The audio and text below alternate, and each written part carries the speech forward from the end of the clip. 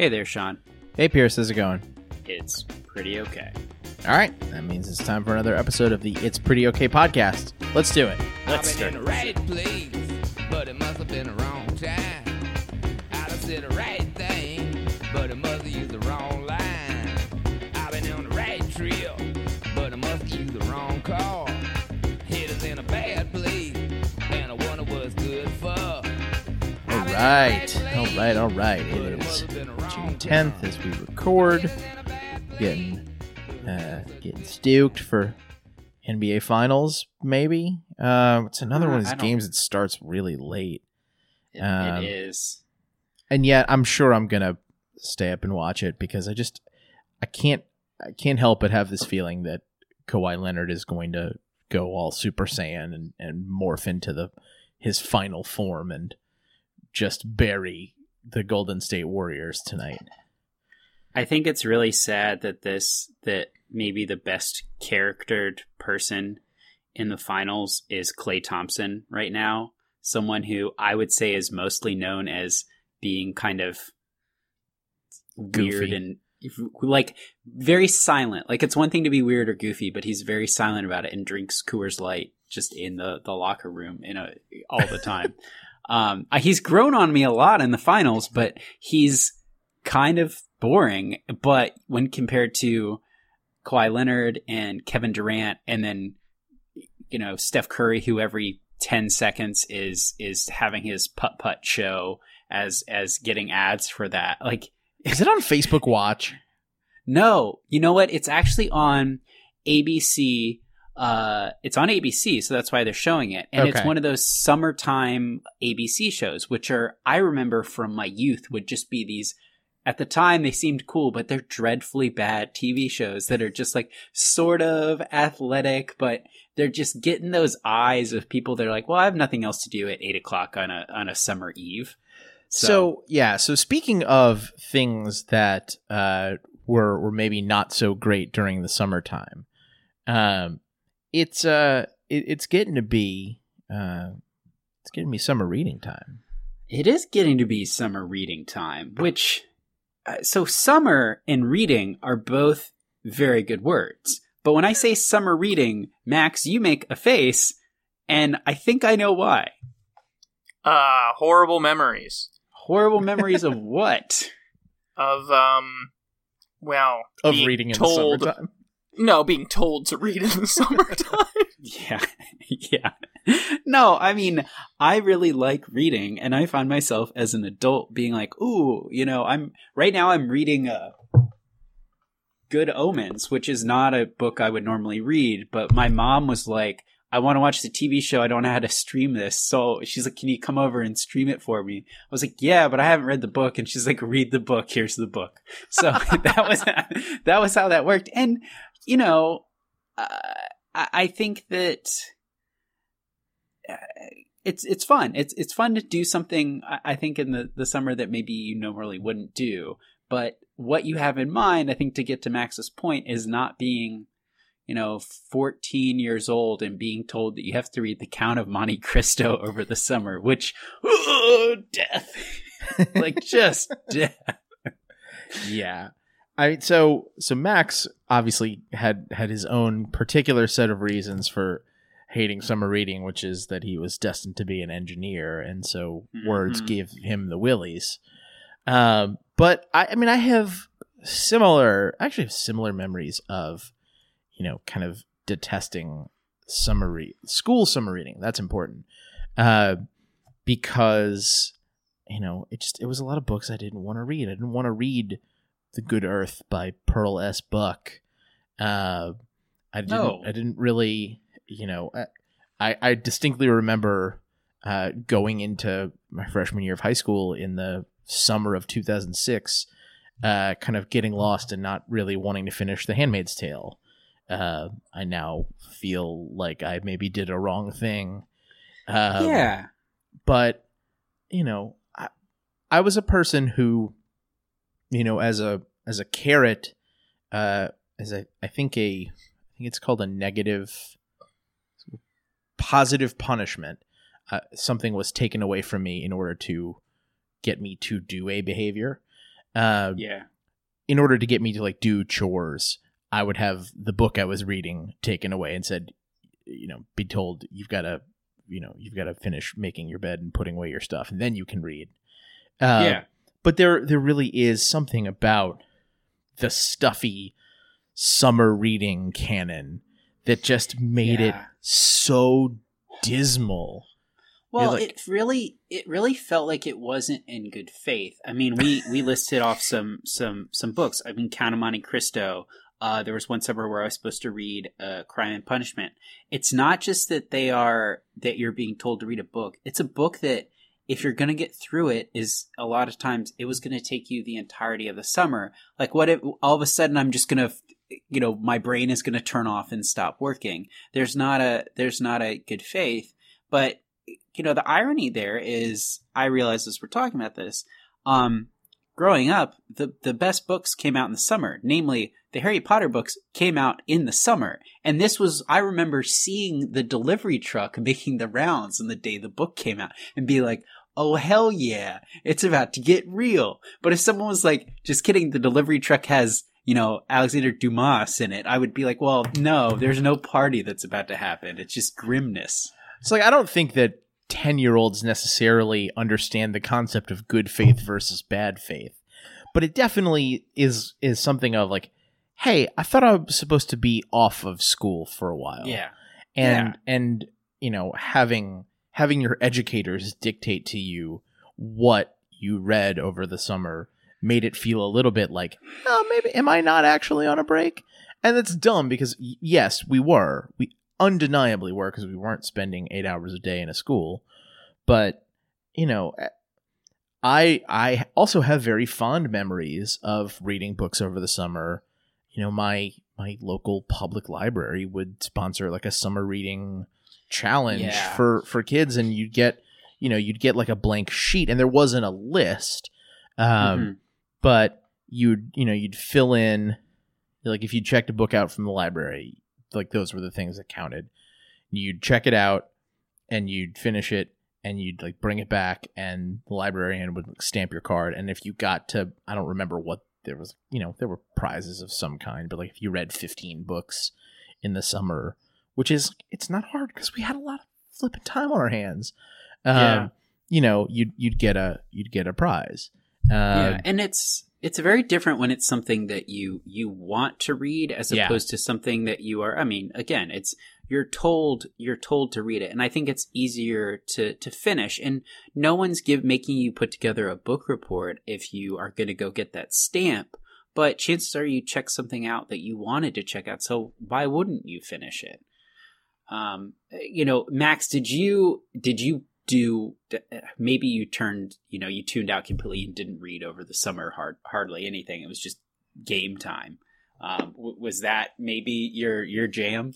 Yeah, I think that was more my speed. I am curious because you're talking about like, books that you wanted to read. Like, I don't necessarily remember having a list of books I wanted to read. I'm curious where you guys came up with that list, because for me, I think the summer reading list was the only books I had to read. There weren't other, I mean, there might have been movies and games I wanted to watch and play, but I didn't have like a list of books I was hoping to read when I was in 5th grade.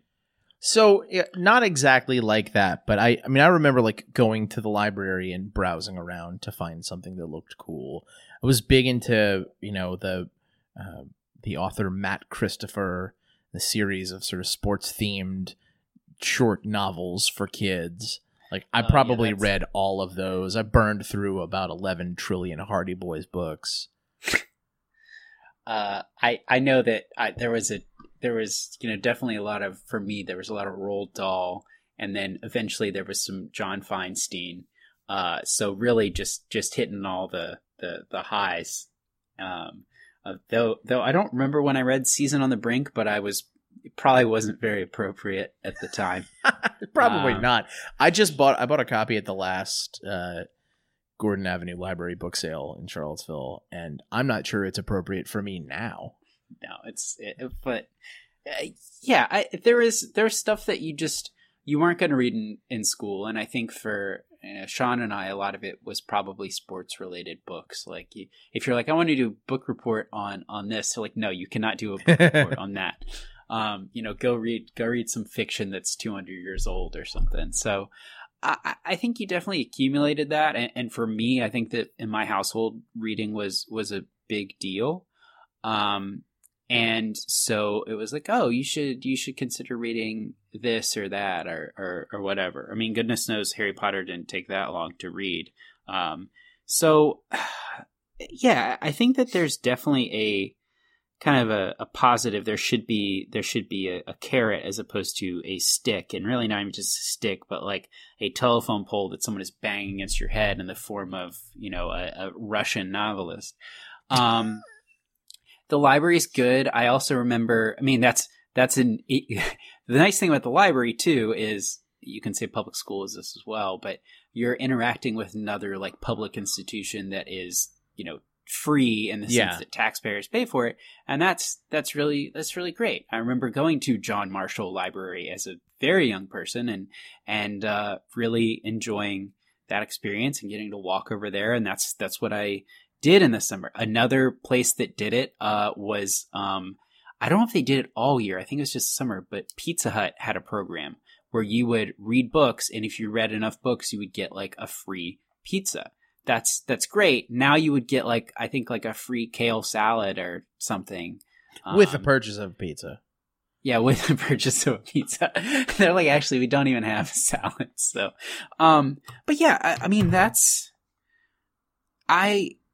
there were definitely instances where I had a choice of what I could read for school, but they weren't good choices because they were still in that you're going to have to stick with this the whole summer or you're not going to do it. And it's, I saw a mention of, I don't go on Reddit, but I saw a talk of it today, but, things you should do, the actual order you should do things in.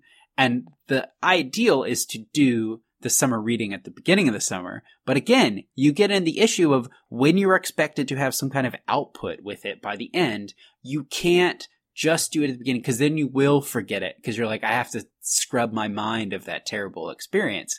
So again, I think part of it is this singular focus is not as good as kind of a diversity of perspective and experiences over the course of a summer, especially for a young mind. I feel like that maybe is the biggest problem I have is it really boxes you in. And I think you should be coming back from the summer. And if you were adult and didn't do anything, that's bad, but it's not bad to not want to read Count of Monte Cristo, for instance. Yeah. Another thing that I have a memory of as far as like seeding my own personal summer reading list was, I don't know if you guys remember having like book fairs where you'd get to buy books and it was like kind of non-schooly type books. And so I definitely remember, getting my parents to buy books for me at the book fair. And some of those would wind up being like, oh, this is what I can read when I don't have to read books for school or do homework. Is there a version of this now? Like, we're all existing in a world where we don't really have like a summer break. We don't kind of have defined time off like that. But, I think of like the beach read, but that's only really a useful thing if you're going to the beach. So like, what do we do now? I mean, what I do is I just accumulate books all the time and never read any of them, and they look nice in my apartment. But well, I think there's something there, but it's less about summer. But I mean, summer exists, I think, for a lot of adults in the sense that they have kids, and so everybody kind of slows down. They spend more time with them, or they're maybe I never did this, but it occurs to me more and more that sending your kids to camp becomes your summer as an adult because then you don't have small people at your house that you have to oversee. It sounds great, honestly, but for a variety of reasons. But I think that maybe there is an issue there is we're not giving ourselves enough of a break. And what summer is it's a chance to reset. for a good length of time. I mean, there's a reason Europe, takes off a whole month, like collectively. Like we gotta take a break. We don't have air conditioning. We can't be inside offices. Are you kidding me? And British people go outside and they're just destined to get kind of a puffy red because there's a little bit of sunlight occasionally. So how do we do it now? Honestly, I've kind of, there was a list that I spoke to both of you about that's like the 50 best music documentaries. And so I've been rushing through that a little bit. That's like my break. Like this is something I enjoy, but is also kind of maybe a guilty pleasure to an extent. And I want to indulge it. I think that any time that we kind of indulge in something, it's not those winter time things where they're, come January, February, you want to catch up on all of last year's best new books or whatever, best new TV shows. Cause it's nice outside. I think you want something that is light and you can commit to it, but you're not cutting yourself off from kind of the fruits of summer.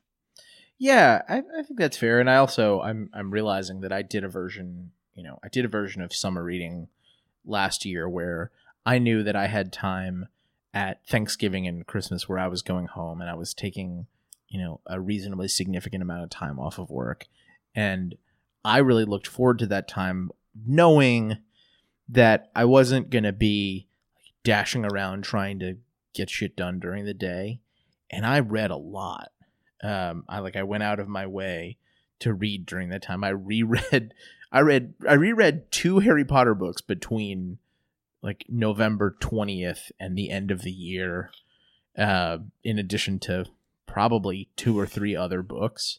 And having that time, having flights, and then having time where I was just kind of sitting at home during the day, on my parents' couch. Like I used that as an opportunity to burn through some stuff that I had been looking to read. Yeah. I mean, Max, earlier you did mention games, which in some ways doesn't feel like you could be self-deprecating and dismiss it as not being the same as book, but at the same time, it is a journey and it is a break that you can take, and I think it can be affecting and transformative in a way. I don't think it's worth. I wouldn't sell that short. And it's something that I haven't really experienced as much, but I think that there's something there. You need the break. You need the indulgence. Yeah, but you don't want to be staring at a video game screen when it's sunny and nice out. You should be outside playing with friends or reading a book, I suppose. Can't read a book with friends, man. I mean, you can, but it's... Well, maybe that's the answer to your question. I mean, maybe you need to join some kind of book club or something. Yeah. In the summer. With a list. Yeah. I mean, sponsored by a local school. Yeah. God damn it. Well, you almost had me there, which is that one thing that these this defined reading, summer reading, that are these mammoth books especially, is that's time taken away from, school. Is you're not learning by yourself. There is a built-in community, whether you get along with all of them or not, but there are shared experiences in your learning, and that is maybe one drawback of trying to keep your mind. Well, that's one of many drawbacks of trying to keep your mind active by saying, okay, go read this book. You're going to do it by yourself, and it's going to take you a long time, maybe the whole summer. There's no way to check in with other human beings on it. And that seems like a bummer. Yeah, I guess that makes some sense. Although you certainly could. I recall frantic end of the summer study groups with classmates to be like, have we read this book? What are we going to do? Well, let's maybe read a chapter and come back and talk about it. Or the devious plan of you read chapter 1, you read chapter 2, read chapters 3 and 4, and we'll all kind of make our little Cliff Notes. It's a really terrible plan because books, tend to build on themselves from beginning to end. So the person who is this, presumably the person who makes the guide for the last chapter was like the one person who actually read the book throughout the summer, unless they're off self-righteously saying, hey, I did my work, you didn't do yours. Yeah. But it is so, especially for, I think for kids, it's so important to have an experience of choosing something for yourself and engaging with it. Because if you have some say, if you have some, hand in dictating what you take in, I have to imagine that has a positive effect on you, learning from it or enjoying it, and that starting to reinforce a pattern of positive behavior, i.e. reading more. So there's it's a really good thing to, to empower people to make some choices for themselves. So maybe it would be really good for schools to, to open it up a little more and say, hey, I know that the reason we're doing this is, because we feel like it prepares you for an English class, but we want you to prepare yourself for your life as a human being. And so go find something that you're going to enjoy. Yeah. And I think that's ultimately that's maybe what I'm thinking about is, kids should come to school and be as excited as possible about it. And that's the type of empowerment. Empowerment is the right word. Yeah. And if you're making them feel like they're punished, it's hard enough for kids to go to school and they have to be there at 7 a.m. or whatever the hell. And to add another layer of punishment to it is just not right.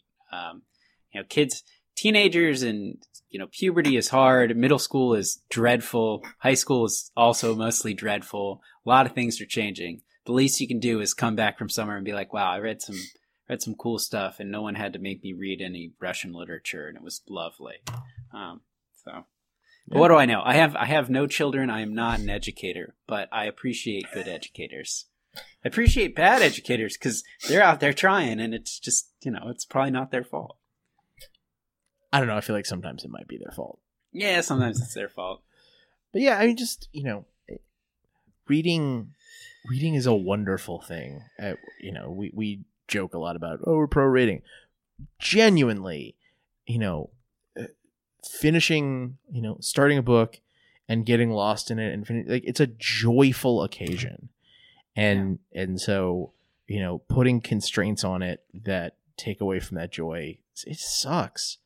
We did a whole podcast on bookshelves. The thing about books is you read them and then you've read them and then you have basically a trophy case, but it's more than that because it's something you can share with people. I can't pull a 16-point book off the wall and be like, hey, here, you want to spend some time with us? No, but I can send someone a book.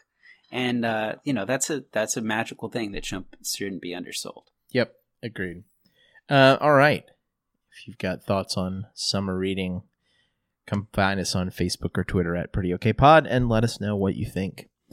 Okay, so we will move on now, as we do, to Pierce is Sorry. What are you apologizing for today? Well, I start this week where really everything starts, which you two are familiar with sexual reproduction, correct? What's up?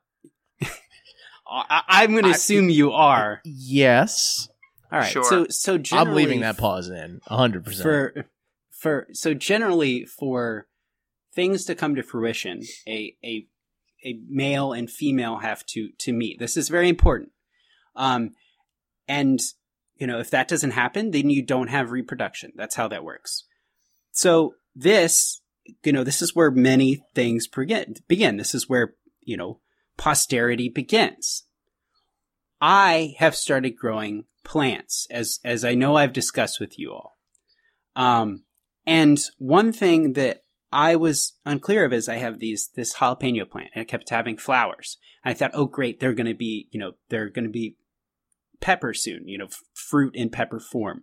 And I was excited, but the flowers kept falling off and there weren't any peppers. And I was very concerned about this because my tomatoes are starting to flower and I want to see actual fruit because tomatoes are apparently fruits. And I'm afraid that's not going to happen. So I did a Google search. And so this week I'm here to apologize to my plants, because what I learned is for them to execute this sexual reproduction process, I had to shake the plants. So I'm sorry for not masturbating my plants. You need bees. All right, you've officially all the bees are dying. You've run out of apologies now. What? No, that's a real one. That is something that there is enjoyment that could have been had. These plants are working hard. They're growing well, and there is a goal to reproduce. And I was limiting their ability to do it because they're not out in the wild where they should be, and I'm not giving them the care out of ignorance. Enjoyment. So I'm apologizing for my ignorance. Enjoyment could have been had as an interesting choice of words, given how you framed this entire conversation. My God. You know, I'm sorry, plants. Oh. I have hopes for you. Today on Sean is Sorry, we apologize to all of our listeners for that. But seriously, we will move on and close the show with a big idea from pop culture. And unfortunately, from time to time, these are sad. And you know, it's been a tough couple weeks, because a lot of well-loved musicians have died recently.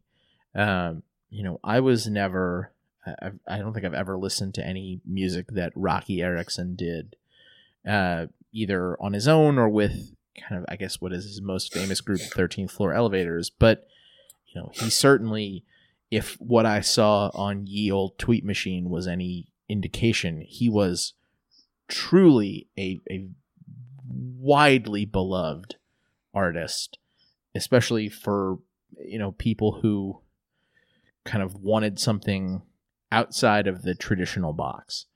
But two more people died in the last week. One was Bushwick Bill, who passed today, I believe, and he was a member of the Houston rap group Ghetto Boys. And I just, you know, I think of Mind Playing Tricks on You, which we're going to use as our out music today. It's one of the most iconic rap tracks ever. You know, it's got a compelling story. It's got an awesome musical bedrock to it. And it's three good rappers rapping really well. And the other is Dr. John. Mac Rebenak was a native New Orleanian like myself. But he had one of those lives that really seems like it has to have been made up. And, you know, along the way, he adopted this persona, Dr. John the Night Tripper, who became Dr. John. And really, just he lived an incredible life, and he made some music that was unbelievable. So the music we used at the beginning of the show was probably his most famous song, Right Place, Wrong Time, which I actually learned reading his obituary in the New Orleans Advocate. The backing band was the Meters, you know, in the conversation for like the tightest band ever. So, you know, and, you know, I'm the WTJU is doing this pledge drive this week for the end of the fiscal year. And we had to come up with show ideas, and Pierce, you mentioned music documentaries, and kind of one of the subsets of that is concert films. And the show that I'm putting together is all music from, you know, the iconic concert films. And I didn't realize Dr. John was part of The Last Waltz by the band, which is probably one of like the two most iconic concert movies ever, along with your personal favorite, Stop Making Sense. That one's, that Stop Making Sense. I, as someone who should not dance and has written on our website about not dancing, will get up and dance while watching that movie. Bomani Jones went and saw it a couple years ago, I think in Miami, and talked about people getting up and dancing in the theater as if this was going on live in front of them. Yeah, there are a few things better than concert documentaries, and I saw that. I think I'll be in Boston, but I'll make sure, Max and Robert are awake and maybe we'll listen to it or something. In the middle of the night. Yeah, I mean, the other thing is the three people you mentioned, and Rocky Erickson. There is a documentary about kind of a point in his life. I think it's called "You're Gonna Miss Me," so he was very much in his own lane, and someone who was on a different plane than others. And same thing with Dr. John. Obviously, a strange life. And Bushwick Bill maybe outdid them all as a man who very famously, one of their album covers is him in the hospital having just shot out his eye. And he was like, you're going to take a picture of this. Also, he talks about how he died for 2 hours and 45 minutes and woke up in like the cold storage for bodies. I mean, just, these incredible people, and they made, amazing music, and musicians are wild people, and it's a lot of fun to enjoy their work. Yeah. So I know we've talked before about the phenomenon of kind of going back and listening to people's music posthumously as though you were a big fan when they were alive, and I don't think it matters if you get the chance to listen to some Dr. John or some Ghetto Boys this week. Just do it, you dummy. It'll be good for you. And think about, maybe there's an opportunity where you can learn something from Mac Rebennack and wild up your life a little bit. Might be fun. I approve of this fun. All right. That is the end of the show. You can find us on Facebook or Twitter at PrettyOkPod, or at our home on the web at www.prettyokpod.com. Got a new piece up coming by you, Pierce, this week. You sent me something, and I have been delinquent in editing it and posting it, but it's going to happen. Doing that thing where I say something on the podcast in an attempt to hold myself to it. It's about rocks. That's right. It is. You can subscribe to our feed on your device podcast app of choice. We are on Apple Podcasts, which I guess is what we have to say now because iTunes is going away. We might talk about that another time. But Apple Podcasts, we're on Spotify.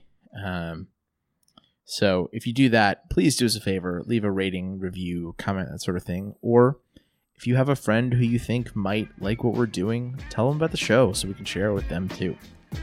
We will be back again next week, as always, to talk about something else. Until then, I'm Sean. I'm Pierce. I'm Max. Thanks for listening. Bye. This year Halloween fell on a weekend. Me and Ghetto Boys are trick-or-treating, robbing little kids for bags, till an old man got behind our ass. So we speeded up the pace, took a look back, and he was right before our face. He'd be in for a squabble, no doubt, so I swung and hit the nigga in his mouth. He was going down, we figured, but this wasn't no ordinary nigga. He stood about 6 or 7 feet, now that's the nigga I be seeing in my sleep. So we triple teamed on him, dropping them motherfucking bees on him. The more I swung, the more blood flew. Then he disappeared, and my boys disappeared too. Then I felt just like a fiend. It wasn't even close to Halloween. It was dark as fuck on the streets. My hands were all bloody from punching on the concrete. Goddamn, homie. My mind is playing tricks on me.